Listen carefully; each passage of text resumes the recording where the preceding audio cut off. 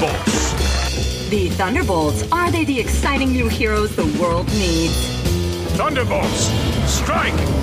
Today makes at least half a dozen times the Thunderbolts have done the job we used to depend on the Avengers for. It allowed us to move among you, disguising who we really are. The Masters of Evil! In what is now becoming an old story, the Thunderbolts once again saved the city. Enough of this hero talk. You will do as you're told. But He's right. You may be wearing a songbird costume, but underneath you're just screaming mean. I can expose all of you right now. So you see, you really have no choice. You know what? We're done playing these parts. It's time to live these parts.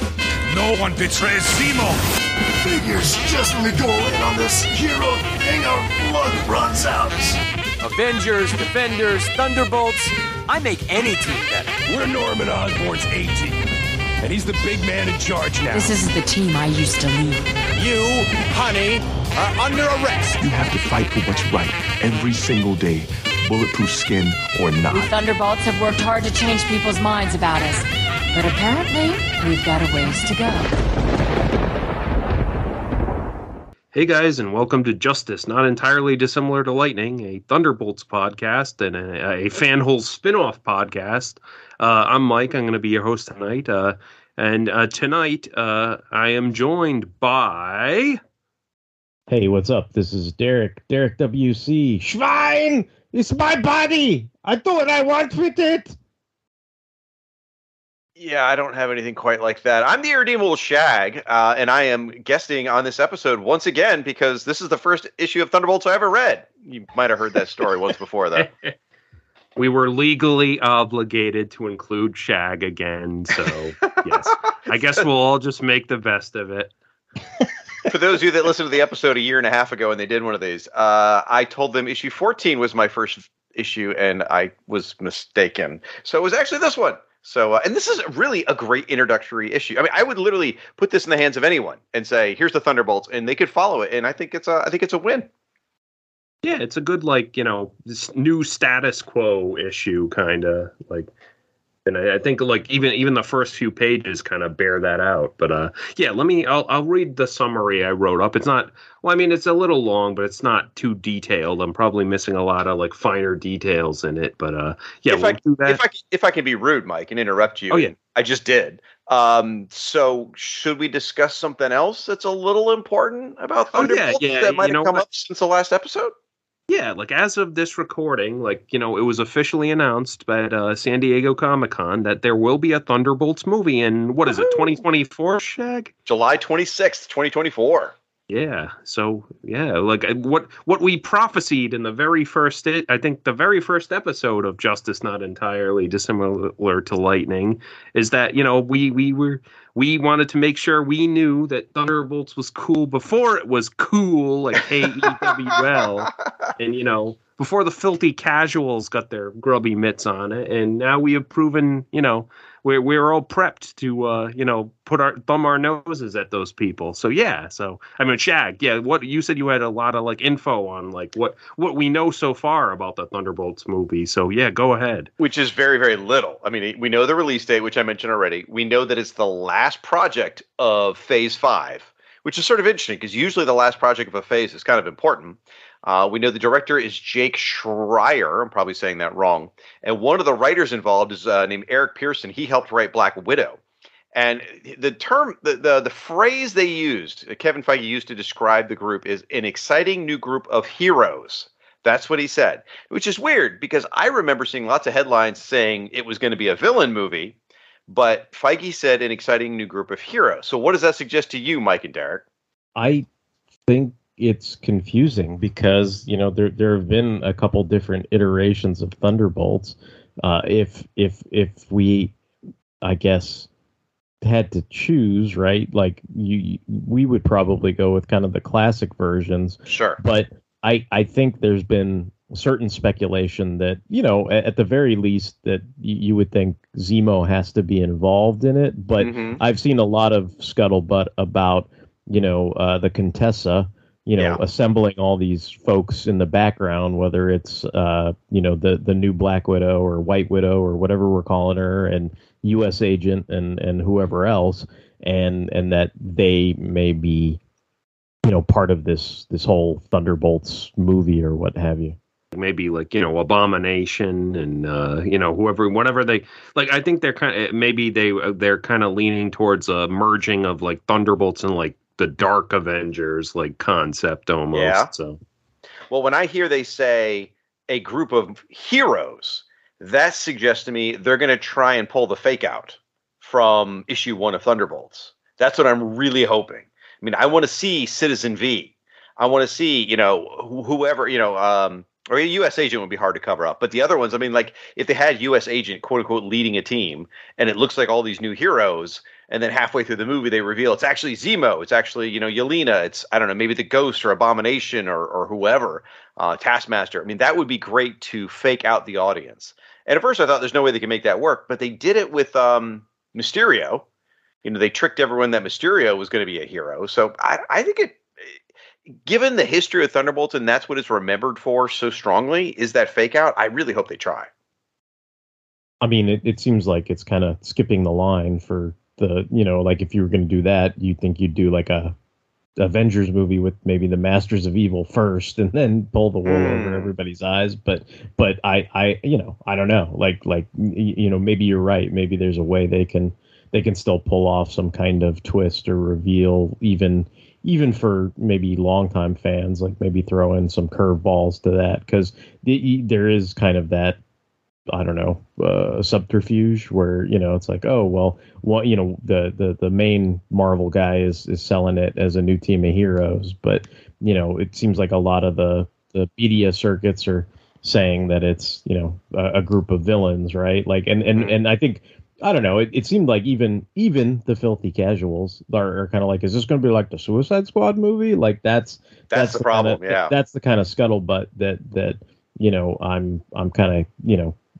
hearing the chatter amongst the fans, right? Like so that's I guess that's something to consider. I mean, I don't think they're going out of their way to set up like, I think Mike's trying to pick and choose from different things we've seen dropped, right? We've seen Yelena and we've seen U.S. Agent and we've seen Abomination in Shang-Chi and all that stuff, right? So that might be the assemblage, but it, I don't know, maybe you're right. Maybe it might not be, or it could be that some hero shows up and then all of a sudden you find out, no, it's really Emil Blonsky or whatever. Like it could be that's the twist. I don't know. Maybe they're targeting the people who didn't know who the Winter Soldier was. Yeah, there you go. I mean, that's another one. A lot of people had no idea that was coming because the norms, are going to have no clue. Yeah. So. Yeah. That's true. That's very true. Well, it's an exciting time to be a Thunderbolts fan. That's for sure. Yeah, like I was happy. No matter what, I was happy to hear that they were finally gonna pull the trigger on it. So I can only hope that they have a good spin on it. I can only hope there's more Zemo dance parties in the future. I'm hoping Zemo is like front and center in that movie. So I need some Zemo dance parties. It would be hard to do it without Zemo, I would think. Yeah. And it does seem like they've set it up with the Countess. What's her name? Contessa. Yeah, thank you. With specifically U.S. Agent and Yelena. But either way, July 26, 2024. You guys should be able to squeeze out at least 1 or 2 more episodes before then. So exciting. Yeah. Absolutely. We're gonna try and hit maybe at least 16 or 17 issues. So. But yeah, let's talk about Thunderbolts issue 15, which is our main first half of the show segment tonight. And Thunderbolts 15 has a cover date of June 1998. It's written by Kurt Busiek, penciled by Mark Bagley, inks by Scott Hanna, colors by Joe Rosas, letters by Richard Starkings and Comic Craft, and it is edited by Tom Brevoort. And the title of this issue is Wanted, Dead or Alive. And I will read a summary I wrote up for it. Aboard the SHIELD helicarrier, Director G.W. Bridge fills us in on the current state of events in T-Bolt's world and confers with a mysterious individual who is allied with them to take out the T-Bolts. In the Colorado Rockies, Mach 1 and Moonstone are not very, very quiet as they hunt wabbits. Moonstone makes fun of Mach 1's squeamishness, and the two return to the T-Bolt's temporary base camp for dinner. The team discuss their options now that they've returned to Earth and ultimately decide to stay together. Moonstone convinces Jolt that they need to illegally obtain false identities to kick off their quest for redemption. Despite the team's fractured morale, they agree to Moonstone's plan. Obtaining temporary lodging thanks to a secret stash of money Abe Jenkins stashed from his days as the Beetle, everyone gets a part-time job to keep themselves afloat, save Moonstone, who can't bring herself to do so. In his off time, Atlas tries to find out what happened to Dallas Riordan and hears that she was fired from her job as mayor's assistant and is facing potential legal repercussions. Speaking of Dallas, she's being stitched up as the fall guy for trusting the T-Bolts and decides to move on with her life and leave New York. Meanwhile, Baron Zemo finds Techno taking Moonstone's previous words to his cold metallic heart and cloning an organic body for himself. However, he's unwisely chosen the good Baron Zemo's body as a template, with his reasoning being, well, you're not using this face, are you, Helmy? And Helmy is unamused by this and shoots the empty clone body to death, prompting Techno to wonder if Kevin Costner might be a better choice for a body template. Unbeknownst to the two, another mysterious, shadowy figure watches them from the shadows, cloaked in shadowy intent. Back with the T-Bolts, Jolt discovers that Atlas is bailed on them, but before they can properly process this, the T-Bolts are attacked in their new temporary home by a shield unit complete with mandroids. They engage, and Mach 1 is disturbed by Songbird's new aggressive attitude. Moonstone partakes in more mind games with Jolt, getting the teenager to unleash her pent-up angst on the shield agents. Soon, the T-Bolts retreat to a clearing outside of the town, but realize S.H.I.E.L.D. herded them there. And there, waiting in ambush, are the Thunderbolts' greatest enemies, the Lightning Rods. Wait, who? To be continued. So yeah, like we were saying, like Shag said, I mean, this is a good jumping on point, really. It sets up their new, like, on the run status quo, like on Earth, and like, you know, they get some momentum, like, going as to how they're going to, you know, as they continue their quest for redemption, how they're going to go on. But it immediately almost gets like blown up by the end of the issue when they have a whole new, like, you know, status quo, like, that's about to take place, like, as the issue ends. But I mean, as for me, I picked this issue off the shelf. You know, I was still very much into the book. Like, I think it's a good issue, a pretty memorable issue. And I mean, I'll go into more detail later. But I mean, Shag, yeah, this is your, you know, your first issue. So, like, I mean, what are your impressions of it? This was legitimately my first one, so as opposed to my confusion last time. So for me, I don't know what drove me to pick it up. I don't know. I don't know whether it was I had heard it was a good jumping on point or I just stumbled upon it. But either way, it really is, because as you said, right in the beginning, you know, you get that setup. You know, GW Bridge, it gives you the whole recap you need to know. They're very meticulous. Busick is about the way he wrote each character. Every character gets a spotlight in this issue. Every character, you get a sense of their personality. They go out of their way to use both their real name and their superhero names. It's just a perfect introductory issue. They always say every issue is somebody's first. Well, this one is really designed to be someone's first. It's almost like season 2 of the Thunderbolts. It feels like the first episode of season 2. And it really struck me perfectly, and I stuck with the book all the way till that stupid wrestling crap started. Damn. I mean, you know, I guess I'm the party pooper because it's like, no, I'm just establishing like context, because for me, I think we've got like 1 or 2 more issues before I stopped buying Thunderbolts. So just like every jumping on point is a good point for people. Like everyone. You know, some people's jumping on points are also some people's, you know, jumping off points too, right? Yeah. So I think I was headed in that direction. But I mean, as far as this particular issue goes, like I mean, I wouldn't be surprised. Like, the cover's really dynamic, right? They've got all the targets. You got Jolt and Moonstone and Atlas, and they're all being targeted and everything. So, like, there's that. I think there's that aspect of maybe what I would have expected from the original finale. They're finally getting to that point, whereas, now they've bonded on that, on Cosmos and the alien planet and all that kind of stuff. So now they're a little more tighter than they were when they immediately poured it out. But I would think that in any situation where you get sort of, I don't know, busted by the Fantastic Four and the Avengers, right? Then immediately you're on the lam, right? And people are after you. And they've got this whole dynamic where, S.H.I.E.L.D. is going after them. So that's, it puts them kind of, they're not, I don't know, in some sense, they're not necessarily capable of directing their own destiny. They're reacting to a lot of things, and they throw a lot of stuff at the team, and then you're seeing how they all deal with it. I think what you guys are saying about it being good for, like the writing of it, right? Everyone has a distinct voice, everyone has a moment for them to shine.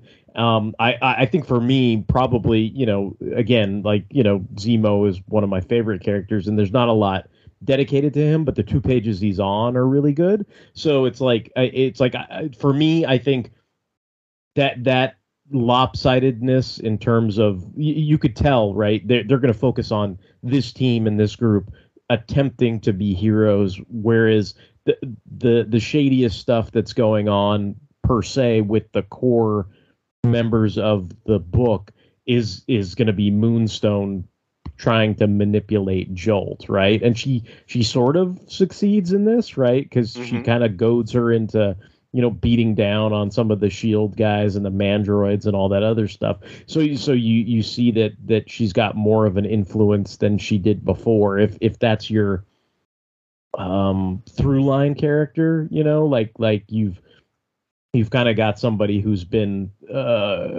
she had her buttons pushed, right? Like she didn't like being called a cheerleader, and she takes that out on all the S.H.I.E.L.D. agents, even though she knows, like, in her head, she knows that they're all, guys just doing their jobs and stuff like that, right? But she still kind of is goaded into, to basically doing Moonstone's bidding. And then, of course, I kind of laughed at the, like, secret shadowy figure thing, because it's like, uber comic nerd, but it's like, dude, I could tell from the arm that it was Mr. Immortal or whatever. But like it is kind of like there's that aspect that's like you do kind of go you do kind of have like the Scooby-Doo like moment where you're like, oh, like we'll probably get into this more, with the next issue, but the humorous aspect that they're mad that they sullied their quote unquote good name, like, so there's that aspect to it too, that you could see there's some humorous things going on. And then I guess, they are setting up a lot of long running subplots, right? With Dallas Reed and, going off on her own and everything, like that's going to play a part later on and stuff like that, in addition to kind of just this A plot of them kind of just trying to survive and everything. But, like I said, the voices, again, the writing is excellent, right? Because the voices are very distinct. It's not like you could interchange, I'll always go to bat for this. Like, no matter how interested I was in the direction of the plot, like, I would always stick up for the fact that each of these characters has a distinct voice, and you can't just pawn off the dialogue on different characters. You know what I mean? Like, and that's something that I think is always welcome in books like this with a team dynamic that have, all kinds of different characters. And the fact that, again, as someone's first issue, right, that helps you distinguish, right?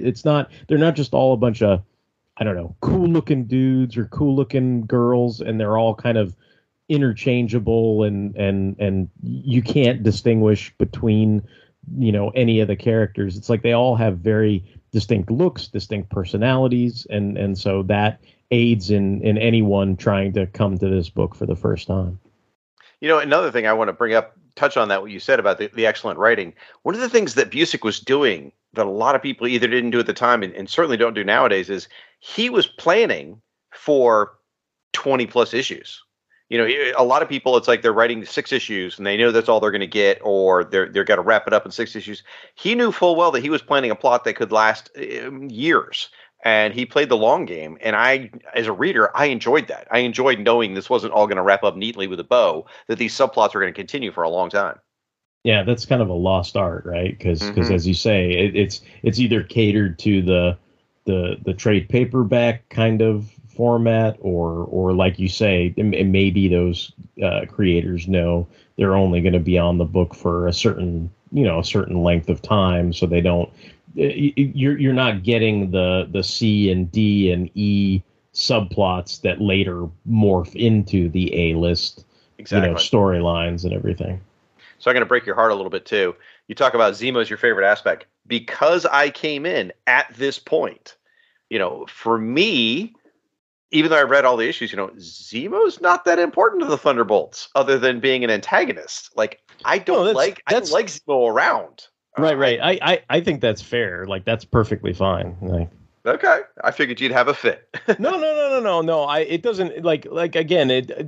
I get that the Thunderbolts morphed into something different than what it started out as, but I think I think just to, again, for context, just to clarify, like, this issue is leading the team in a direction that I was. That I had initial trepidations about. Like when I first saw the Thunderbolts, I went, who the fuck are these guys? Another group of heroes? Like, what? Who cares? How boring, whatever. And then when the twist was kind of spoiled or revealed, I went, oh, that's interesting. Like, now I understand. And then that caused me to kind of seek out the book. Well, now they finally caught up to where my head was at, I don't know, 15 or so odd issues before, and now they are just a bunch of guys playing hero. And maybe the interesting aspect is, the redemption aspect, or the aspect of can these disparate individuals who are formerly criminals actually work together as a real team and have each other's backs. And in this, it's kind of like that doesn't work out, right? So it causes all this drama and conflict. Like, Atlas can't hang, right? Like, he takes off, right? He's thinking of himself.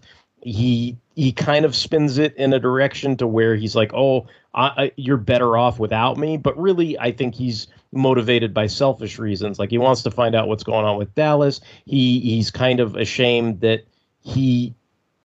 it's kind of twofold, right? Like, he feels like he sort of disappointed Zemo, but I think he also kind of feels like he doesn't belong with the team either. So he sort of removes himself from that dynamic. Songbird and Mach 1, like, their honeymoon period is over. Yeah. So if you were enjoying, like, the cutesy kind of like, oh, hey baby, like, zap that guy, baby, oh, you're awesome, baby, and all that stuff, like, that honeymoon period, I think, is done, right? So this is again moving in another direction. So if you were vicariously, I don't know, shipping those two, or in some kind of, enjoying that relationship, that's also now taken a turn. And because they're basically, like, on the lam, right? Like, it's sort of taken a turn for the worse. And I think the person that benefits most from this dynamic, unfortunately, is the person who's the worst human being on the team, which is Moonstone, right? Like, so that's, again, that's one of those things where it's like, that I'm just placing it into context of maybe people could see from that perspective why maybe it wasn't something I wanted to continue reading. Mike, I feel like we've shut you out of your own show here. What do you think, buddy? No, it's fine. What do you call it? I wanted you guys to have the stage for a while. I will agree with Derek. I think my favorite scene in this book is the 2 pages dedicated to Zemo and Techno. And I mean, I had read, previous to this, so, like, I was glad that they were going to continue to be a part of this book. Like, even though, because I liked them even when they were, part of the team proper. So I was like, oh, good. He's not just going to, like, have them go away for a while and then come back later. I mean, yeah, they're from this point on, they're a, fairly constant presence, even if they're not interacting with the T-Bolts. And, I love that whole bit where, Techno, obviously Moonstone's like little like mind games with him back in issue 12 did have an effect on him because he's like, hey, yeah, she kind of, brought up a good point. Like, I might want to get my rocks off like one day. So like, let me make myself like a, an organic body. And then, he makes the very stupid decision to base it off, Zemo's like old body and or old face. And yeah, that's a friggin' stone cold cool like scene where, Zemo's got the, he looks at the clone body and then he shoots it to death. And yeah, like me and Derek both have avatars based on that scene. So obviously we think it was super awesome and whatever. But I was gonna say, I think maybe Techno watched a little too much USA Up All Night, and all he was watching was like Malibu Hot Summer. That's why he's like, hey, I'm gonna make myself Kevin Costner. I'm gonna get with all those hot ladies. It's gonna be awesome. I think that's where Techno's head is at right now. The Kevin Costner thing like actually comes up as a joke like way later in the series, like where. Wow. I forgot what it was, but they go back to Zemo's castle like probably like 60 issues from now, and like a bunch of like refugees are living in it, and then like someone's like, was that Kevin Costner in with the refugees or something? Like, so it's like clearly Techno did make a Kevin Costner like clone body or something. That's awesome. And like he's like running around like hanging around in wherever that is, but now, I have a question about Zemo, and maybe this is my faulty memory. I seem to remember at some point, didn't Zemo have a cloned body of Steve Rogers, or am I getting that mixed up with the Red Skull? You're getting it mixed up with the Red Skull. Okay, that was at the end of the Captain America, like the U.S. agent type stuff, or the Captain and John Walker, like the Red Skull was like a senator, and he did have the clone body of Steve Rogers, so. I apologize. Never mind. No. That's what I was thinking didn't matter then. But I will say, in that scene, after he's killed the clone, it is nice to know that Batman is watching them carefully. Clearly, he stayed after the Marvel DC crossover and hung around. So yep. Good to know he's there. I mean, folks, it's find out. We all know who this is. This is Citizen V because it's Thunderbolts. Yeah. But the way they show his silhouette, he looks like Batman, and there's a bunch of bats over his shoulders. Bats in the background. It's like, come on. Yeah. Obviously, Bagley was having some fun there. Yeah. There's some sneaky time dilation going on to hide who this new Citizen V's identity is, like in this issue too. But like I feel like I shouldn't like spoil it yet. But okay. It's what do you call it? Basically, like it's like Busick sets something up, and then he sets this up, and it's like, oh, you wouldn't make the connection based on how close these scenes are together. But yeah, like it's maybe cheaty writing, but it works at least. Like it's a good misdirection. But yeah, as for the rest of the stuff, yeah, like I'm continuing to enjoy the team dynamic.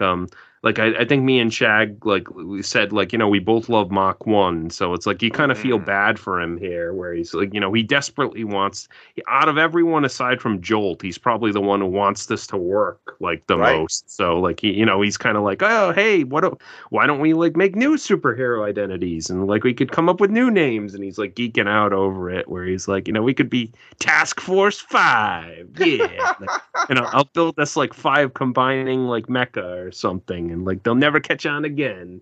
And then Moonstone kind of brings up the logic flaw where it's like, you want to deceive the public again? Like that's probably not going to go over well if they find out. Like so, but yeah. And then like Derek said, his honeymoon period with Songbird is over, so she's going off on a new characterization tract, and so is Atlas, and Yeah, we got to say about me, her real quick. Songbird, her best line in the whole thing is she screams "Mimi 316," which is totally like a Stone Cold Steve Austin or I guess Stone Cold screaming Mimi moment that just cracked me up because it's just the idea of this sweet girl that we've known for all these issues has gone all hardcore wrestler again is hilarious.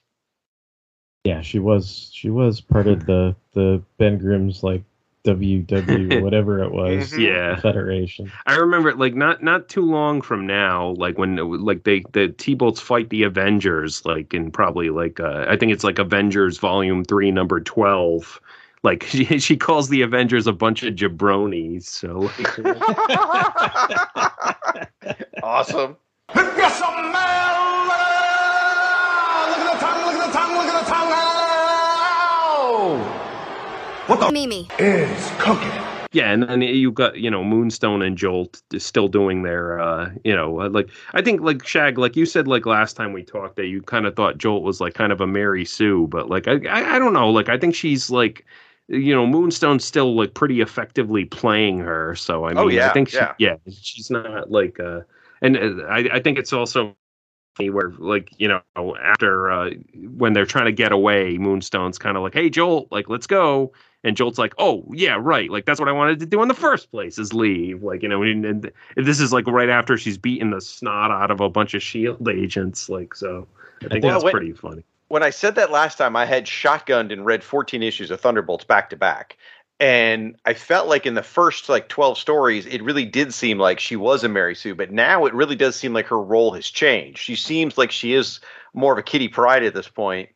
And she's also, being puppeteered by Moonstone without a doubt. Moonstone, to me, is the most fascinating character in this issue. I just found her interesting. Now, I will freely admit that even though she's not my favorite character, I can't take her eyes off me when Bagley's drawing her. There's just something so hot, sexy, and just bitchy. I love the whole package there, right?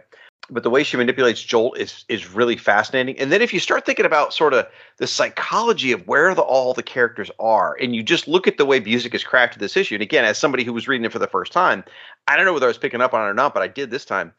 A lot of it's in the names, right? Because, Jolt is Jolt, right? Once in a while they'll call her Haley, but she's pretty much Jolt. Atlas is pretty much Atlas. They'll call him Eric once in a while. They never call him Goliath, ever. Mach 1 is actually barely ever called Mach 1. He's almost Abe the whole time. Not Mach 1 very often and never Beetle. Songbird is same thing. She's called Melissa. So it's like they're humanizing certain characters. Like Mach 1 and Songbird are being humanized by using their real names, Abe and Melissa. Atlas is there. There's something about keeping him in the hero identity by calling Atlas the same with Jolt. Moonstone's the most interesting one, though, because she has completely abandoned the Meteorite name. Whereas Atlas, Mach 1, and Songbird are still using their hero name. Meteorite's gone, but she's still wearing a variant of that costume. And they almost never call her Carla either. She's almost always Moonstone, and it just says a lot about her personality that, Moonstone's the real her. Not the Meteorite, not the Carla, but Moonstone, the evil manipulator, is who she really is. And I think that says a lot about the character, and I just found her fascinating to read and look at in this issue. I think Jolt's outrage when she says cheerleader is like right. It's right up there with Colossus in Secret Wars, where he's like Chippy, like when he's all mad at like Johnny Storm for calling Saji whatever, like just a Chippy. Oh, right. So like they're both outraged, equal outrage from various parties. Like Moonstone isn't really my favorite character either, but she does have like that kind of like almost like Emma Frost appeal. Like she's like, she's kind of an evil bitch, but she's like really, appealing because she's so, cold and like rounded, let's say. Well, it's fun to watch the bitchy characters. It is, whether it's a guy or a girl, whoever. The characters who are just vicious and mean, when it's written well, it's hard not to pay attention to them. Yeah, and so and let me ask you guys this. I had a note about this. Like, what is your history with the West? I was going to say West Coast Avengers. You know, the light. I'll say the lightning rods. Because I think this is the first issue I ever encountered them. Because I didn't know who they were. Like when I first read this issue, and I don't think I realized like who they were until I went through a read through of West Coast Avengers, and I was like, oh, this is where these guys kind of come from. And yeah, I was that era of West Coast Avengers, all the stuff that Byrne did especially was must reading material for me. So I guess that's why I'm all, snooty comic nerd, where I was like, I recognize that arm 10 miles away. Like that's why I was like an asshole about that. Cause it was like, I read, those to me seem to be books that I don't know if everybody read it, but it was like, it was Byrne on the Avengers. And it was like, to me, that was always, super duper important. And so I think they show up in like issue 46, if I'm not mistaken, and they're on the cover. And I mean, it's that kind of misdirect or twist, right? It seems like it's this super serious, like it's a new team. And then you find out like they're all kind of goofballs and stuff. Right. And then, I mean, again, you've got the Slot miniseries that we talked about so much. There's that's like, to me, something that's super memorable as well. So it seems like, even though they could be just viewed as a collection of morts or dweebs or whatever you want to call them. I mean, it's like that, the Substitute Legion or something, it's like they definitely made a name for themselves one way or the other. I mean, even the fact that we've got the host of the JLI Bwahaha podcast. I mean, there is, on the show as a guest, like there is a tinge of, it's like, especially with like the Slot miniseries and the direction that they've played some of these characters, right? Like they definitely have that tinge to them. And I think people have found a lot of joy or enjoyment in those characters when they're played from that angle, as opposed to, it's like, to be perfectly honest, I mean, you're not supposed to take these characters seriously, right? Mm-hmm. Like you're supposed to kind of laugh at them and have fun, and kind of your enjoyment comes out of, I don't know, guffawing about whatever hijinks they happen to get involved in. They're like the Bad News Bears, they're like they're underdogs that aren't supposed to win, but you want to cheer for them. Yeah. I know now, a decent amount about them. I certainly know the amount of love and respect the fans have for them. I don't know that I've ever read any of their own sort of solo adventures. I've just seen them appear in other comics. At this point, I was sort of like you, though, Mike. I knew of their existence, at least, simply because I knew they existed from seeing them on comic covers. I thought they were basically a punchline, though, like just a sitcom, like an Urkel kind of thing, So I thought they were just a bit of a joke. So I didn't know that there was anything worth rooting for there. So when I saw him here, I'm sure when I saw lightning rods, I'm like, what? Which I guess they don't even explain till next issue. But I didn't have a lot of familiarity with them. But now I hadn't thought about the connection to JLI, but that's an interesting one, Derek. I like that. Yeah, I mean, I've always, I mean, like I said, not full blown, but there's certainly aspects where I'm sure that's part of the enjoyment that people got out of them. There's ways that people have written them where it's kind of clever and kind of humorous and everything like that. So, I mean, that's, and to me, those are the things that I think of. Like if you say to me, oh, well, who are the Great Lakes Avengers or the Lightning Rods or whatever, right? I think of their introduction with John Byrne and West Coast Avengers 46. And then I think of that, the Slot thing, what is it? The Great Lakes Avengers Disassembled or whatever. Like, and that's like an incredible, I mean, it really is. I mean,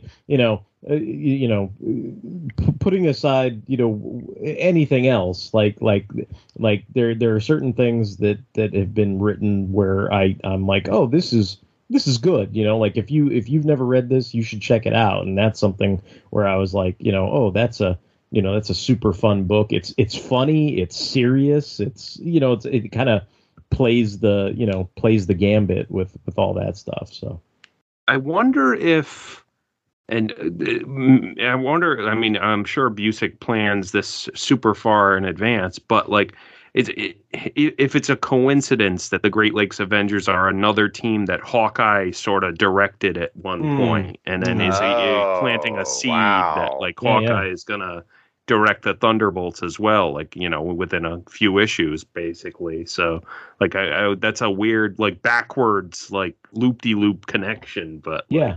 Quite possible. Quite possible.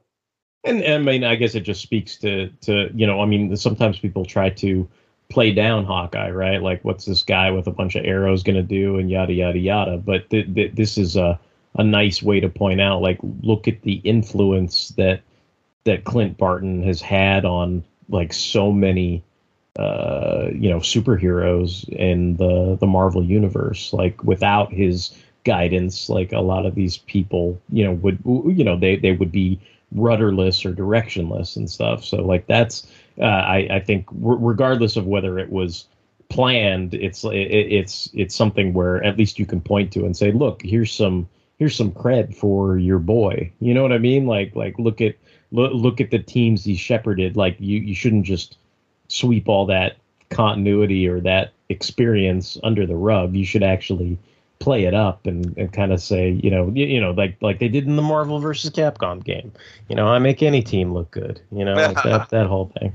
Well, they did a little bit of that with the MCU. Now, I want to say real quick, Hawkeye, like, my love for the character, I was familiar with him and was fine with him, but my love for the character really came from Thunderbolts, like learning to love him as a character, because I had tried West Coast Avengers, but I didn't stick with it long enough at that time. So here is where I fell in love. But, you know, if you think about the MCU, he's the one that forced Scarlet Witch to, you know, to grow up in Avengers 2. He inspired her. You know, he's inspired Kate Bishop. So there is a little bit of that of him inspiring other people to be their best version of themselves. Yeah, Black Widow too. Yeah. I mean, he's like, you know, the MCU kind of underplays like Hawkeye, I feel like, and I always feel bad that I feel like all his classic traits were like stolen by other characters in the MCU. So like all they have left is like, oh, he's like an experienced guy, like, you know, who gets by with the bow and arrow, and, you know, he's not the, you know, people are always like, you know, shocked when I'm kind of like, dude, like, back in the day, like, Hawkeye was like the Wolverine of the team, basically. I mean, he was the dude who was like in Captain America's face, like disobeying orders, taking on guys that were way above his like weight class and beating them just with his, you know, sheer gumption and skill. So, I mean, but nowadays it's just like, Hawkeye's that stupid, lame Revenger who's useless and shoots arrows. And, yeah, no, dude, I think that's on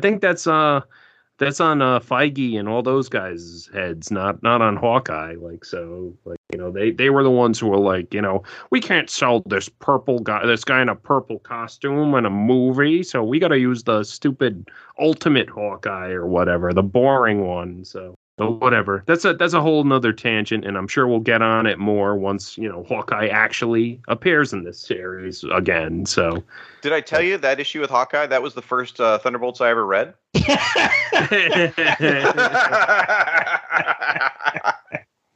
Derek, get your little notebook out. I'm scribbling it out as we speak. The futurist, gentlemen. The futurist is here. He sees all. He knows what's best for you, whether you like it or not. So can I say something about the cover? Yeah. Never mind. I'm going to say something about the cover. Let me fix that. I love it. I absolutely love this cover. And then maybe this is part of what attracted me. The crosshairs, you know, iconography looks great. You know that they're in danger. You see the cops in the background. You know that someone's got a beat on them with the crosshairs. Atlas's costume, it just looks so badass. Like, his costume is so stinking cool. Like, I don't know why you would ever take him out of that costume. It just looks awesome. The Marvel's Most Wanted. Now, I know that had been on there for a few issues, but that's part of what attracted me as well, was just the Marvel's Most Wanted. I thought that was really fascinating that these guys were, you know, everyone's looking for them, and clearly here the police are. So I just found it to be even now a very compelling cover. And of course, Bagley's amazing with his layout, so it looks beautiful. Another scene I kind of like is when, you know, Moonstone's like pitching the whole like, oh, we gotta, you know, we got to get our false identities in order and all that and shit. And Jolt's like all wide-eyed and naive about it, where she's like, oh wow, it's really that easy. And then Atlas has that aside where he's like, oh, like this is the first time like she's seen us do like crook stuff, like basically. So like, it's like, I don't know, that's a good moment. It's like, oh, this is like she's gonna lose her innocence now. Like she's in our world instead of us being in her world, basically. So I thought that was a really good character moment for like Eric. Well, and they set her up too with then Moonstone asking her, playing her by saying, hey, is it okay if we commit this crime so that we can be better? And it's like, yeah, it's just interesting how Haley's having to cope with the fact that they're criminals. Absolutely. So GW Bridge, right? So he's in this thing. And GW Bridge is in this thing. So what did you guys think of him? I thought he was pretty snarky and funny.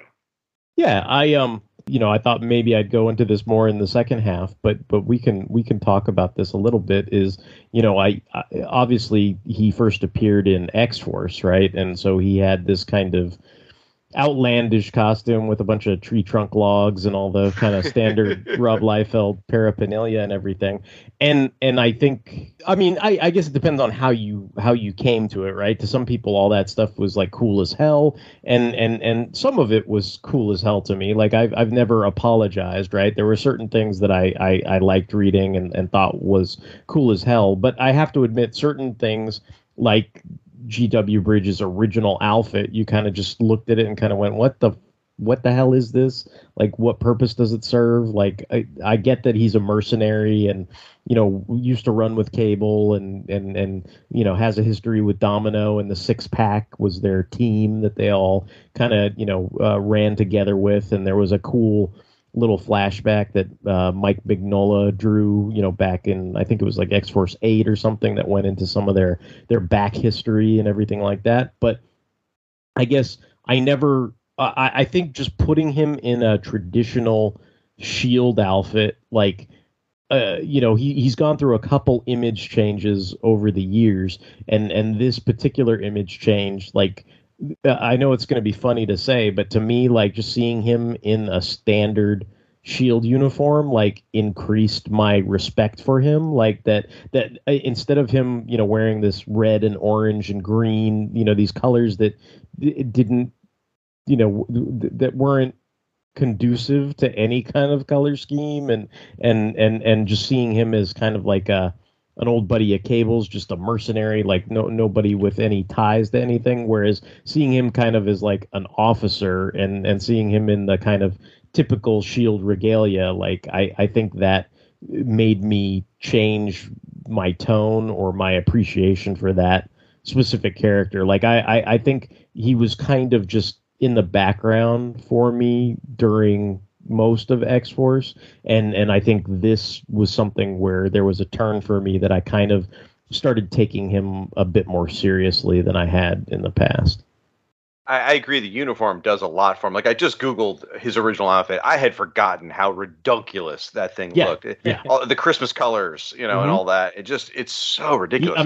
He's a giant, scary Keebler elf or some shit, right? Like, it's just really weird, right? Like, so. Much like Deadpool himself, like, the first time I ever encountered GW Bridge was as a Toy Biz action figure. Okay. And I was like, who the fuck is this guy with the red shirt and the ridiculous guns and whatever? And like, I think, again, me and my friend not knowing anything about X-Force or whatever, we only knew like the, X-Men animated show probably at that point. We probably just threw GW Bridge in with like, a bunch of like grunts that the X-Men could kick the asses of.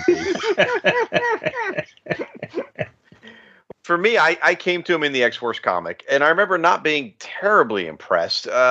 Was he a Shield agent back then or just a mercenary? I don't remember. I think maybe, I might be getting the histories all mixed up. Like, I think he had history as Shield and law enforcement and everything. But again, him wearing the outfit he was wearing, it seemed like he, again, the Six Pack was not Shield associated, right? Like, so there was all that aspect where you're kind of like, oh, well, I'm trying to remember if the Shield connection came up later when like Greg Capullo started doing the art on X-Force, but I haven't done a big read through and I don't remember it off the top of my head, but I mean, this seemed to me to be the first moment where it's like, dude, he's wearing the Shield outfit. He looks respectable, and you're like, oh, hey, I could take this guy seriously now. He seems like it's that thing of, it doesn't matter who you are, whether you're, I don't know, Clay Quartermain or Nick Fury or Dum Dum Dugan or whoever, right? But you put that uniform on some guys and they become the, it's like Nick Fury hunting down Godzilla, the old Marvel comics. It's like it gives him that the Jack McGee to hunt down the Thunderbolts Incredible Hulk or whatever. It all of a sudden puts him on like a playing field, and it was probably one of those things that was cool because it was probably a character like nobody. Busick probably was like, hey, is anybody using this right now? Does anybody care if I like make this guy like, my Ahab to hunt the white whale that is the Thunderbolts? And they're like, no, man, go ahead. Like, do what you want. And to me, it again, I think that turned out for the better for that, for GW Bridge, right? Because it's like, come on, man, dude's name is George Washington Bridge. Come on. Like, what?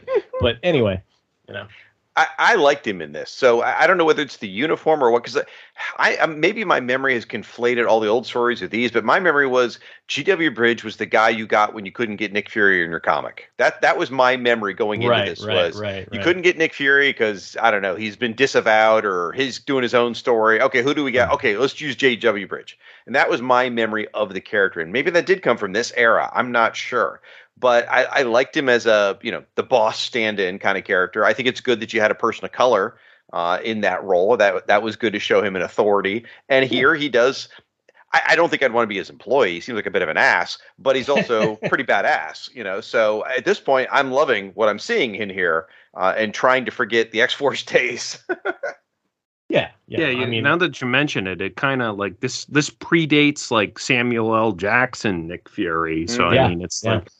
Maybe not that I think Mark Millar like took any inspiration from this, but it's like, one of those things where he's like, here's a totally original idea. Like, except no, like, I mean, you got this badass black dude as the head of S.H.I.E.L.D. like way before that.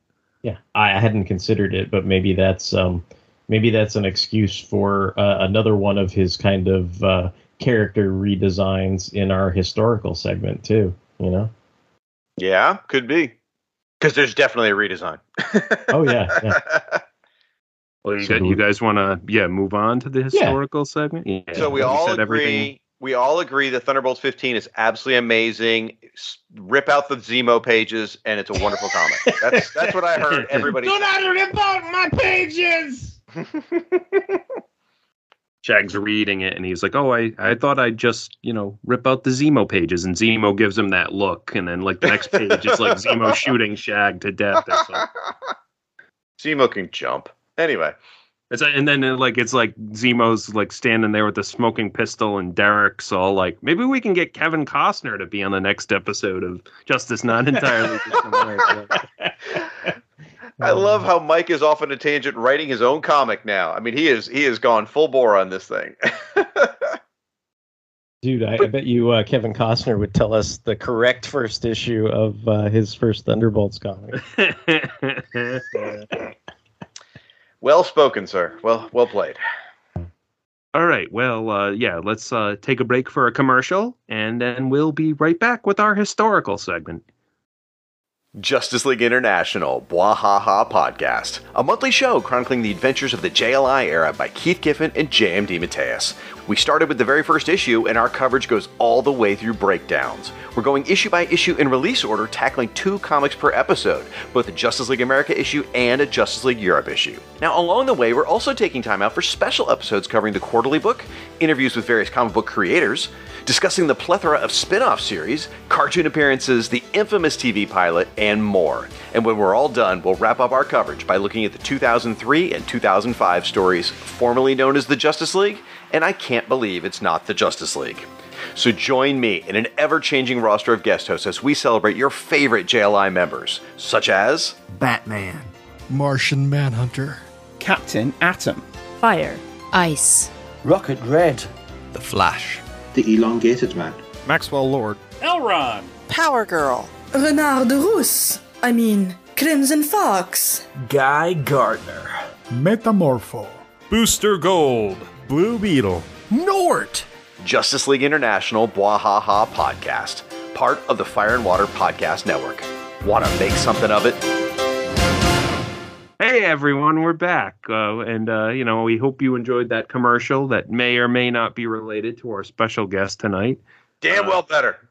Yeah. No, let's promote someone else's show. Let's promote Kevin Costner's podcast.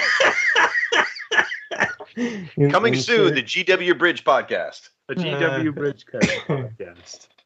Hosted by Kevin Costner. There it is. Insert trailer of Malibu Hot Summer here. Fandango, man. If we're going to talk Kevin Costner, we're talking Fandango, damn it. All right. Well, Derek, why don't you give the info on our historical supplementary segment tonight? Absolutely. So if Justin were here, he'd hang me up by a noose because I'm pulling a Tony on you guys. It's not really, again, kind of like Lando. It's not my fault because this is written in the era where everything was written for the trade, and rather than make these poor guys read all 6 issues of this storyline, which is a Jigsaw storyline in the Punisher War Journal Volume 2, I wanted to pick an issue that focused specifically on GW Bridge, and specifically the kind of redesign he undergoes in this series. And just for some backstory or some context, the War Journal 2 came out in 2007, and the Volume 2 spun out of Civil War that had just gone through its miniseries and what have you. And this was, for a long time, Punisher was kind of isolated. He was off in his own little Marvel Max universe and didn't interact with very many Marvel characters other than, guys like Barracuda, some of his own villains, but he wasn't going after the Rhino or Stiltman or what have you. And this series changed all that. In some ways, it kind of reminds me of the trajectory of the Mike Grell Green Arrow ongoing, how Green Arrow was kind of isolated. He was off on his own with Seattle. He just shot, bows and arrows. He wasn't encountering a bunch of supervillains. And then somewhere, I'm trying to remember the exact issue numbers, but I think somewhere around the 70s, like Jim Aparo came back on the book, and it was all kind of like Green Arrow's now back in the DC universe, and he's fighting Shrapnel and Deathstroke the Terminator and all these different guys that he ends up encountering until they blew him up in 100, and they do Connor Hawk and all that other stuff. So the connection to that is just that, again, the Punisher was kind of back in the mainstream Marvel universe. He, encountered Captain America in Civil War, and he's basically running havoc in the Marvel universe, and this time taking it out on supervillains. And I'll just go into a synopsis, but just suffice it to say, GW Bridge was reintroduced in the very first issue of that series, and again, just like he is used in the Thunderbolts issue as sort of a Jack McGee to the Thunderbolts Incredible Hulk, here he is the Jack McGee to the Punisher, basically. Punisher War Journal issue number 22. The cover date was October 2008. The on-sale date was August 6, 2008. The cover price was a whopping $2.99. The editor was Axel Alonso. The writer was Matt Fraction. Artist was Howard Chaykin. Letterer Joe Carmanga. Colorist Edgar Delgado. Stuart Clark, former techno-villain Rampage, turned ally to the Punisher, puts plans in motion to rescue Frank Castle, who is now a prisoner in the custody of GW Bridge and S.H.I.E.L.D. While Bridge rides in the back of the paddy wagon with Castle, Lynn Michaels, a.k.a. Lady Punisher, spoilers, shoots Clark in the back. Meanwhile, Bridge goads Frank by bringing up his dead wife Maria, but ultimately tries to relate to him as a fellow soldier. However, a rocket hits the convoy, toppling over the armored car with Bridge and Castle inside. Frank knows this is his old enemy, Billy Russo, a.k.a. Jigsaw. Additionally, Jigsaw has hired backup, way outside of Frank's weight class, the Wrecking Crew, the Wrecker, Thunderball, Piledriver, and Bulldozer. Meanwhile, Domino, Silver Sable, and Contessa Valentina watch on from the second armored car and call into S.H.I.E.L.D. for backup. Thunderbolt is sent after the ladies, while the other wreckers go after the truck Frank is inside. Not wanting to give up his prisoner, Bridge handcuffs himself to Frank before the shit is just about to hit the fan. And again, this is part 5 of a 6-part story.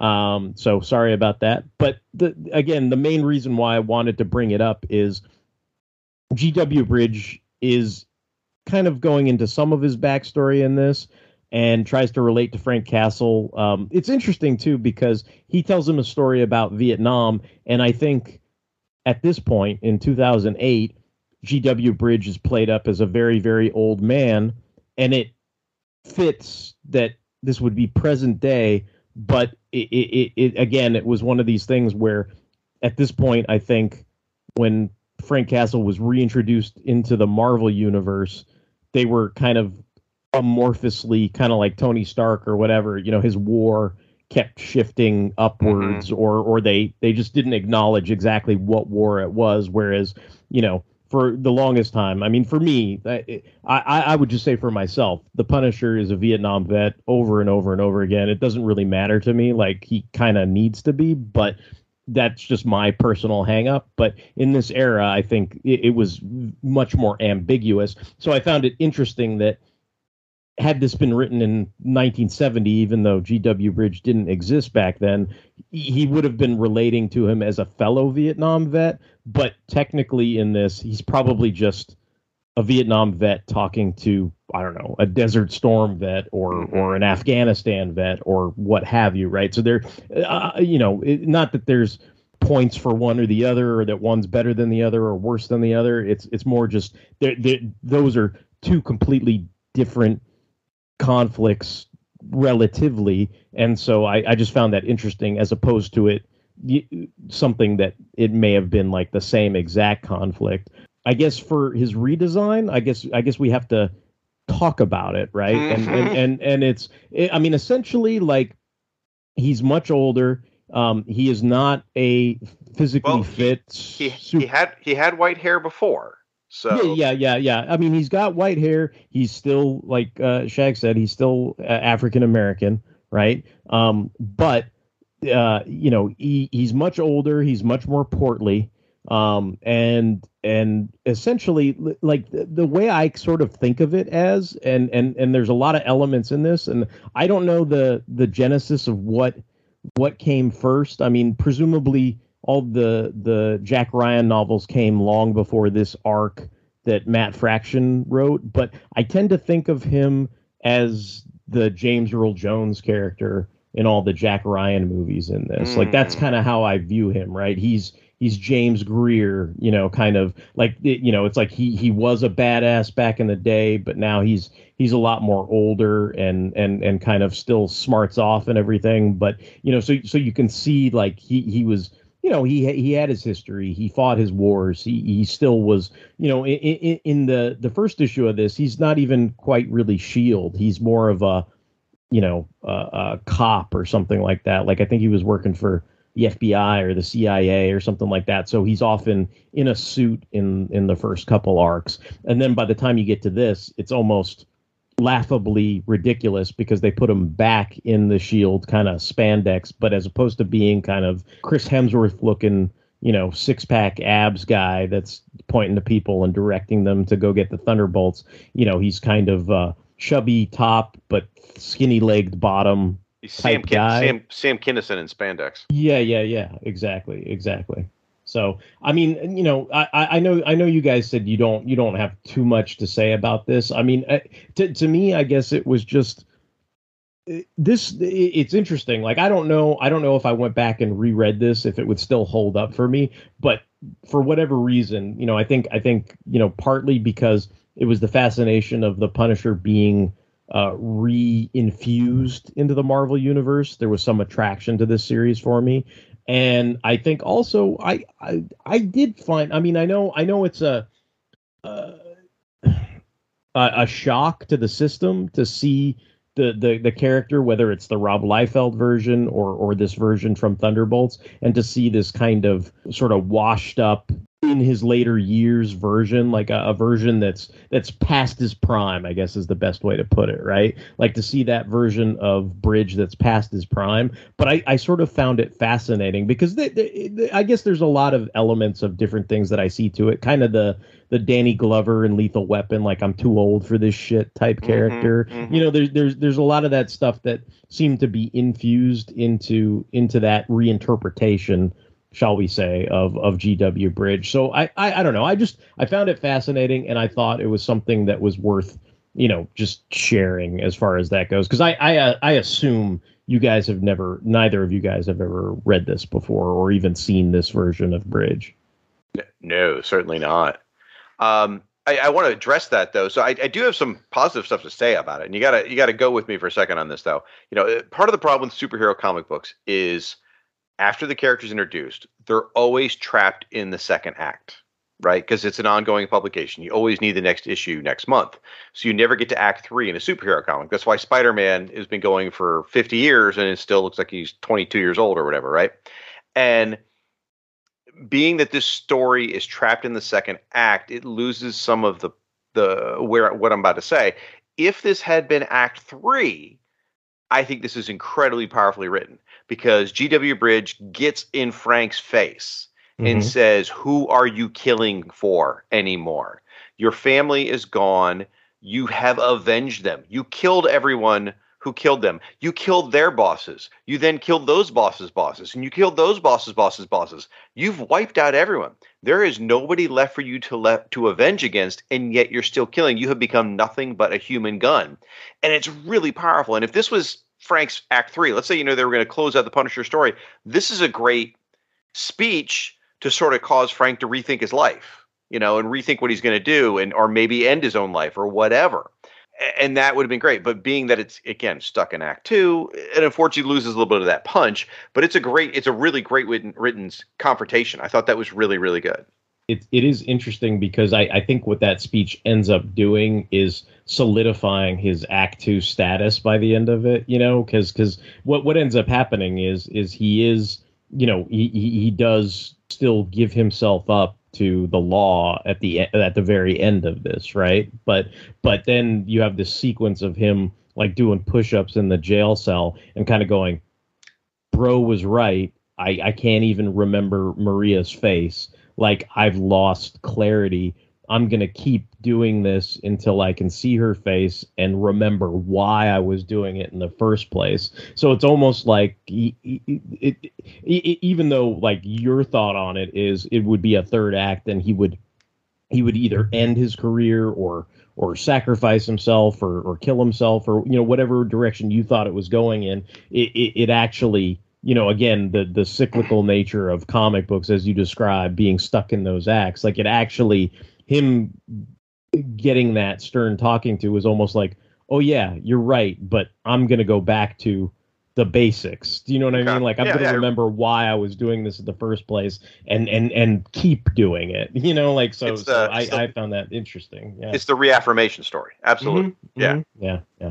And I mean, it's, to me, there's some fun to me seeing, I love Silver Sable. She doesn't get a lot to do in this story, but it still is fun seeing her paired up with Domino and the Contessa, right? Like they're all kind of, presumably hot spy babes, right? Like that's basically what they are. And it works because Bridge has that history with Domino for sure from X-Force, but then you could also sort of, ascribe some kind of history with the Contessa because she's S.H.I.E.L.D. and he's S.H.I.E.L.D., right? And then you'd figure, oh, well, he would have had to have crossed paths with Silver Sable at certain points, and he probably did, especially in the 90s where everybody was guest starring in everybody's book, right? Like I'm sure they must have, even if it wasn't on panel, they must have ran into each other at some point.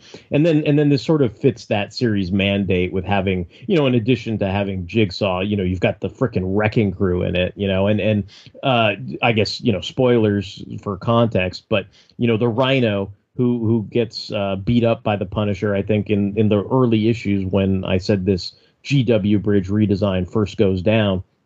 he does Rhino a favor or a solid or something, doesn't kill him, and then it's like he owes him one, and so the guy who gets shot in the first couple pages, like he's actually calling somebody for help, and you find out that was the Rhino. So the Rhino shows up and helps him like beat up the wrecking crew and kind of contribute to the whole finale of it. And I guess if you don't know who Stuart Clark is, there's probably a good reason for that. But he was a ridiculous looking bad guy in the Champions. And so he first appeared in the Champions. And so the classic 70s version? Yes, the classic 70s version. Nice. So like he basically like he had this like I don't know. It wasn't like an Iron Man armor, but he was like a tech guy who made like this outfit or whatever and stuff like that. So he's just got this kind of goofy looking, exoskeleton suit basically. And then of course he turned to crime and he gets called Rampage and he fights the Champions and then doesn't succeed in blowing himself up, right? Like so, and then of course he's appeared a couple times after that to get beat up by like Spider-Man and other guys or whatever. Then you've got this arc with the Punisher where again it probably goes to the notion of what Mike is talking about, people being embarrassed by costume shame or embarrassed by these kind of goofy 70s villains. So they still use them. It's supposed to be like this, hey, remember me, remember, like we care about history. We're still using these characters, but he is, for all intents and purposes, in civilian clothes the whole time. It's just a reference to the name. And it's like, oh, I don't wear that stupid outfit anymore, but I'm going to, I'm going to help Punisher basically, because the idea was that was his techno Q, I guess, at this point in the series. So it's because call him the new Micro.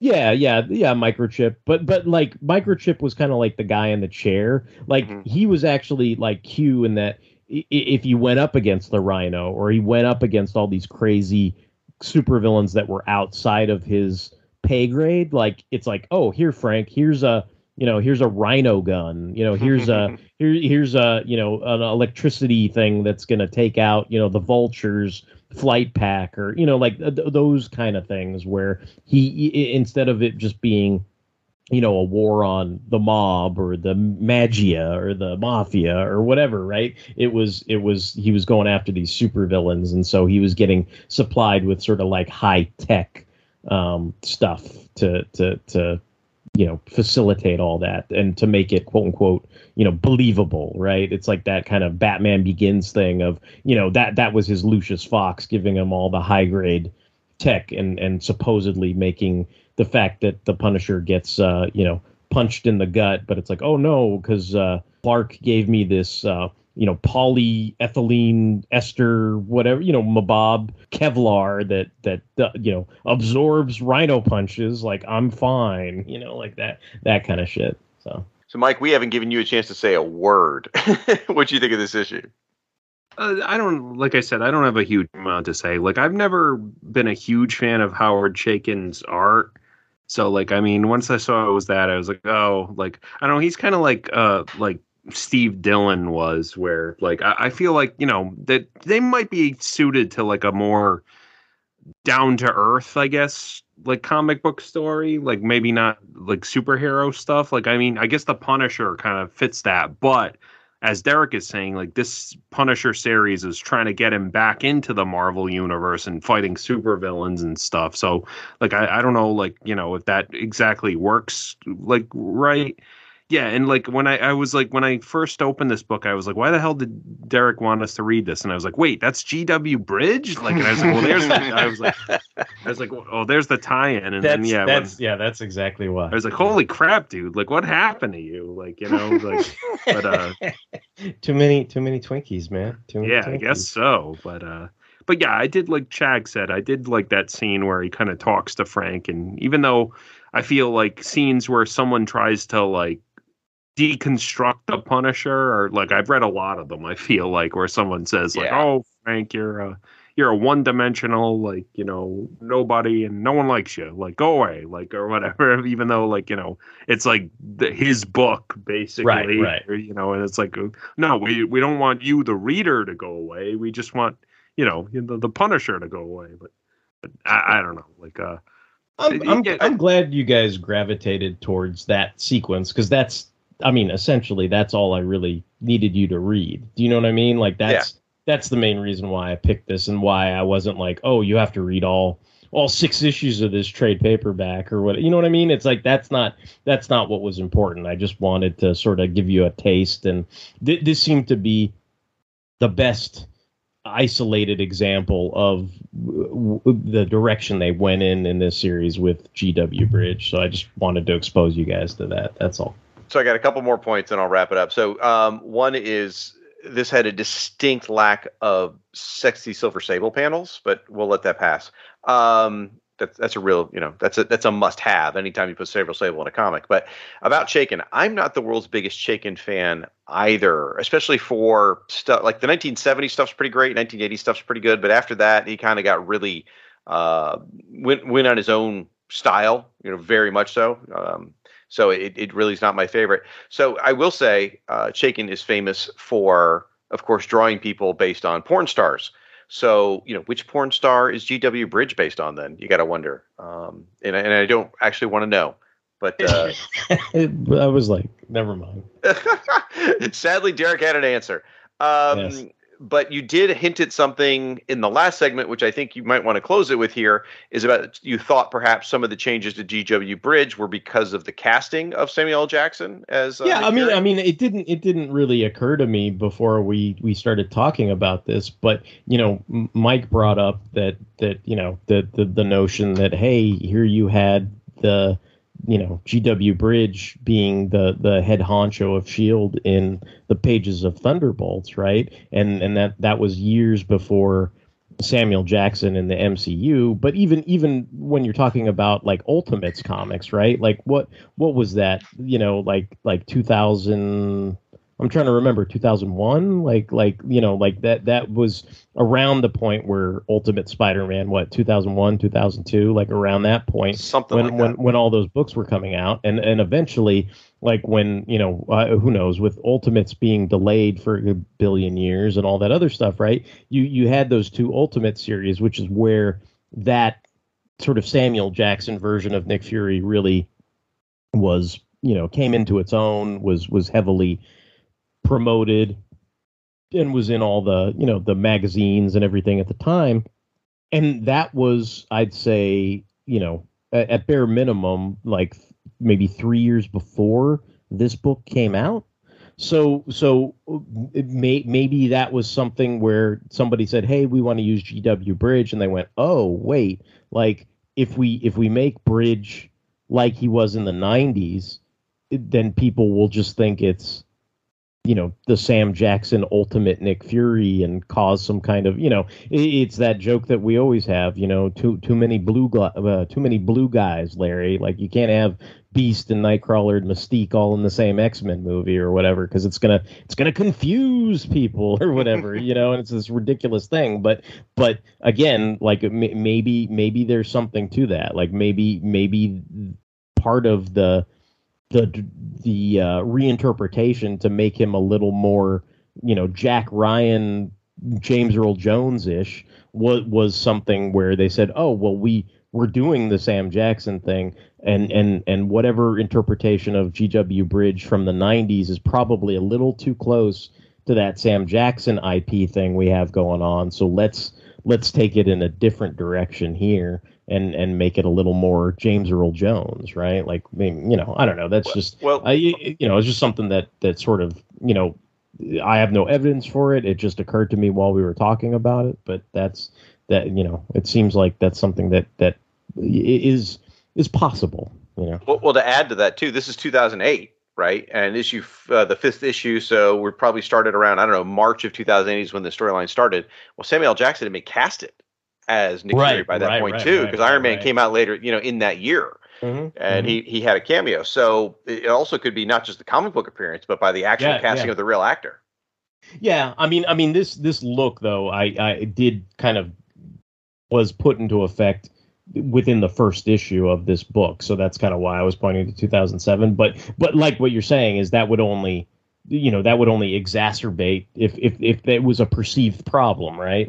Like Samuel Jackson being cast and it being a done deal and him already making cameos in Iron Man, right? Like that would definitely solidify it if it was a perceived problem. So that's definitely, and it's good context, right, for the timeline of this stuff, right? Because this is coming out right around the time when the first Marvel Cinematic Universe movie is dropping and millions of people are seeing that, as opposed to the 30,000 people that bought and read Punisher War Journal, right?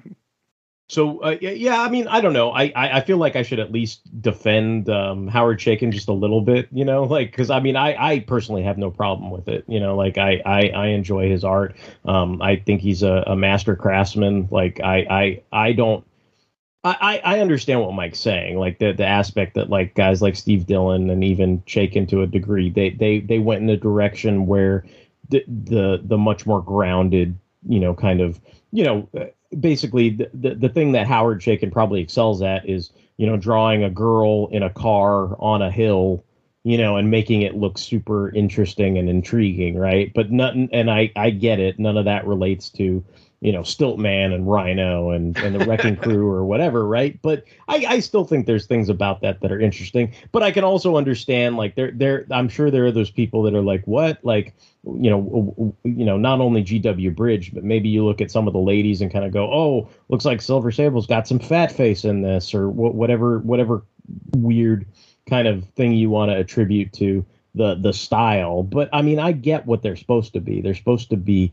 all these kind of like, it's like they're Bridges Charlie's Angels. Do you know what I mean? Like that's all it is, right? Like they're it's GW Bridges Angels, and they're all these cool chicks from X-Force and Spider-Man and Shield and so on, right? So and again, like Punisher, even though they were skewing towards the superhero thing, I think where it works best is, again, the sequences I wanted you to read, them being in the paddy wagon together, them having like emotional interactions. Like I think all of his characters, quote unquote, act very well. Like you see the kind of, I don't know, the angry rabid dog that Frank is in that paddy wagon. You see the smirky kind of, guy who's trying to goad Frank, this chubby asshole who's trying to like, push Frank's buttons and everything like that. So it's like there's that aspect of it, I think, always works for me. It's like I think I'd rather have that than be like super impressed by, I don't know, the slickness of a style. I'd rather have the kind of acting and sort of things that make me feel the moment of the piece or what have you. So just, and it's just to be contrarian and just to, say I stuck up for Howard Chaykin, because I think he's a funny guy. And I do enjoy most of his stuff, regardless of the era, like whether it's like Star Wars stuff or whether it's, I don't know, the Scorpio connection or, the Shadow, all that stuff. Like I dig his work. So I figure I'll just throw in my 2 cents as well and say, that to hell with these guys, like that kind of thing. But yeah, that's Derek, your feelings are wrong, and you should feel them. It's like I'm in the paddy wagon, and Mike's smirking at me, giving me shit about the Howard Chaykin art, and then Shag like nukes us with a rocket launcher from far away. The rocket launcher nuking is because Mike spoke ill of Steve Dillon. That's actually because Steve Dillon and Howard Chaykin are completely different camps to me. Terribly sorry, but that's a longer discussion. I like them both, so it's fine. So I know you guys said you didn't have too much to say about it, so I assume we're Audi 5000 on the Punisher War Journal. Got my shoes. Shag, do you have anything that you want to pimp? Anything? I mean, aside from the free commercial we're going to give you? Or I've got a 90-minute dissertation I'm going to start in on now about Moonstone, so you might want to get a drink of water. Okay. No, I appreciate you guys having me on the show. I love Thunderbolts. Every issue was the first issue I ever read. And it's been a lot of fun for me to get a chance to revisit these. And it gave me the excuse to go back and read a bunch more. And now I want to keep going. I want to read more of the series. I want to get to the Counter-Earth stuff. I want to skip the wrestling crap and then come back for the new Thunderbolts or whatever, the Grummet stuff. I want to do all of that all over again. And it's such a fun, great series. And I am desperately hoping the movie captures some spirit of what we love. I mean, I don't think we're going to see Moonstone, which we should. But either way, I'm thrilled to be here, and I appreciate it. Cool, thanks, man. We appreciate you. We appreciate you coming on for your not first issue and your first issue. Like, it's awesome. Dude. So thanks.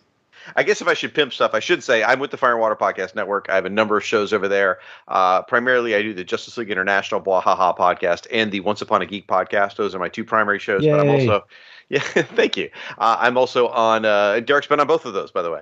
I'm on the Who's Who podcast and Firestorm and Aquaman and Digestcast and some other ones, and I'm around the network all the time. Okay, thanks, Shag. So we'll go ahead and let's see. If you have any emails, you want to send us emails. If you like Howard Chaykin or you don't like Howard Chaykin, send us some emails at fanholespodcast@gmail.com. And we can be found on all kinds of social media. We're on Tumblr, Twitter, Instagram, Facebook. We, of course, appreciate any likes, hearts, shares, and retweets that we receive. And we can be found on Apple Podcasts, and we can be streamed on Stitcher Radio, Google Play, Spotify, and Amazon Music. And, of course, you can direct download all the episodes of Justice, Not Entirely Dissimilar to Lightning over on the fanholespodcast.blogspot.com. Fantastic. So this is Mike signing off. This is Derek WC signing off. This is Shag signing off. Kevin Costner might be an even better choice to sign off. Take a number.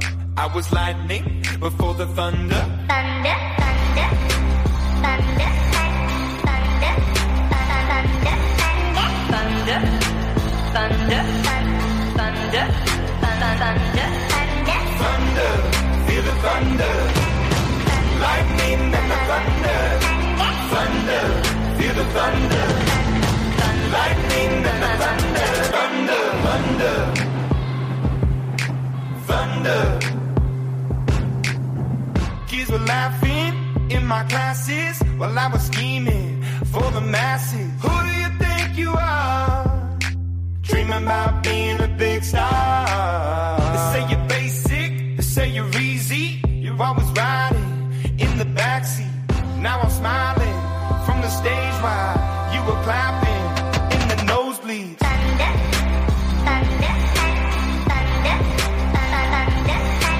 thunder, thunder, thunder, thunder, thunder, thunder, thunder, feel the thunder, lightning and the thunder, thunder, feel the thunder, lightning and the thunder. Now I'm talking to Kevin Costner's people. I'm like, once he's done with what do you call it on the Paramount channel, we're gonna have him come on to the Thunderbolts. It's like Kevin, like, should we sign off? And it's like he holds his hand up, and then a tornado kills him. Oh, too soon, too soon.